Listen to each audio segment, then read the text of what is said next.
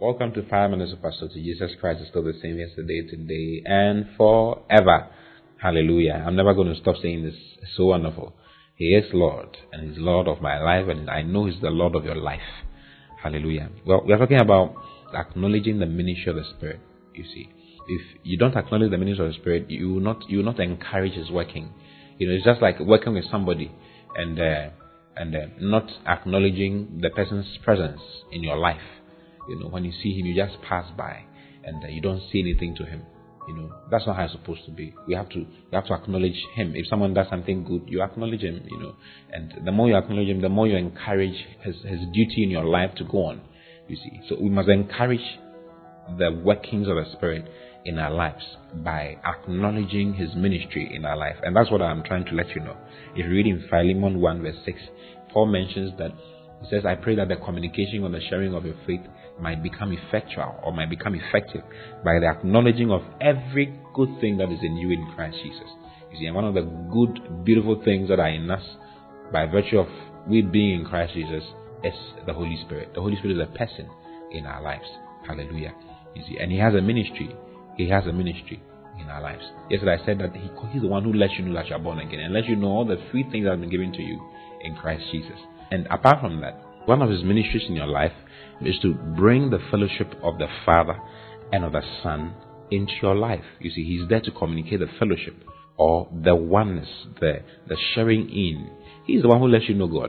He's the one who lets you know God the Father and God the Son.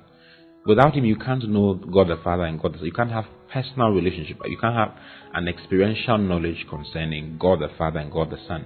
You see. So when you read in 2 Corinthians chapter 13, from verse 14, Paul says that I pray that the grace of the Lord Jesus Christ and the love of God and the fellowship of the Holy Spirit be with you all. Amen. You see, the fellowship or the communion of the Holy Spirit. The word communion means fellowship. It means partnership. It means distribution. It means communication. He says the communication of the Spirit will be with you all forever. You see, so the Holy Spirit is in your life to communicate with you. You see, and his communicating with you is to communicate the glory of God into your life, the love of God into your life, the grace of the Lord into your life. This is what He's there for. You see, so you must acknowledge the fact that the Holy Spirit is in your life and that He's there to bring you into fellowship with God the Father and into fellowship with God the Son through the fellowship of the Spirit. You see, when you go to 1 John chapter 1, okay, I'm reading from verse 1.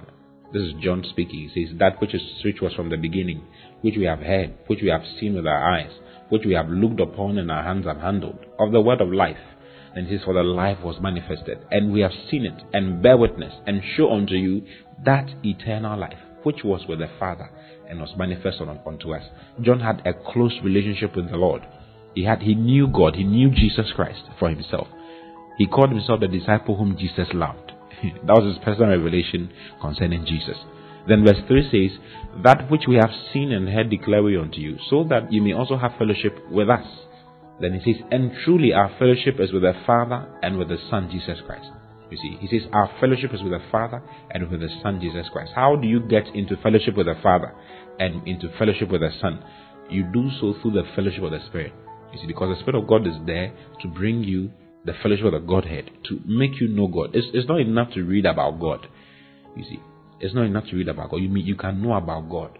But knowing about God and knowing God are two different things altogether. The Holy Spirit is the one who helps you know God. You see, go to John 16 verse 13. It says, howbeit when He, the Spirit of truth, is come, He will guide you into all truth.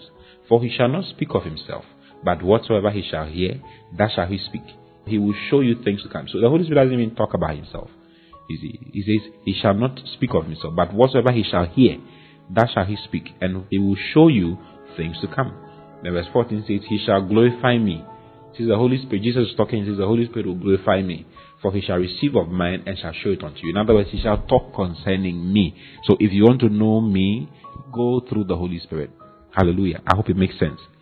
He shall glorify me, for He shall receive of mine and shall show it unto you. Then Jesus said in verse 15, all things that the Father has are mine.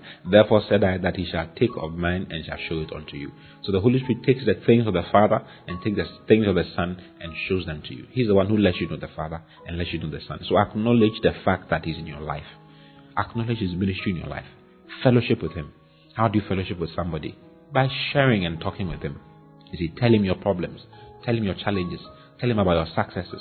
Tell him about what you want to do with yourself. You see, talk with him. Talk about everything and nothing. You see, if you are married, you talk about practically everything and nothing, really. You don't really have any plan for communication, but you just talk and feel free around each other. Relax around the Holy Spirit and share with him. Share your life with him as he also shares the life of the Father and the life of the Son with you, so that you get to know them very well. Hallelujah. That's his ministry in your life, to bring the fellowship of the Father and the fellowship of the Son. Receive his ministry into your life and acknowledge his ministry in your life. In Jesus' mighty name. I love you very much. I'll see you again tomorrow. Until then, God bless you. Bye-bye.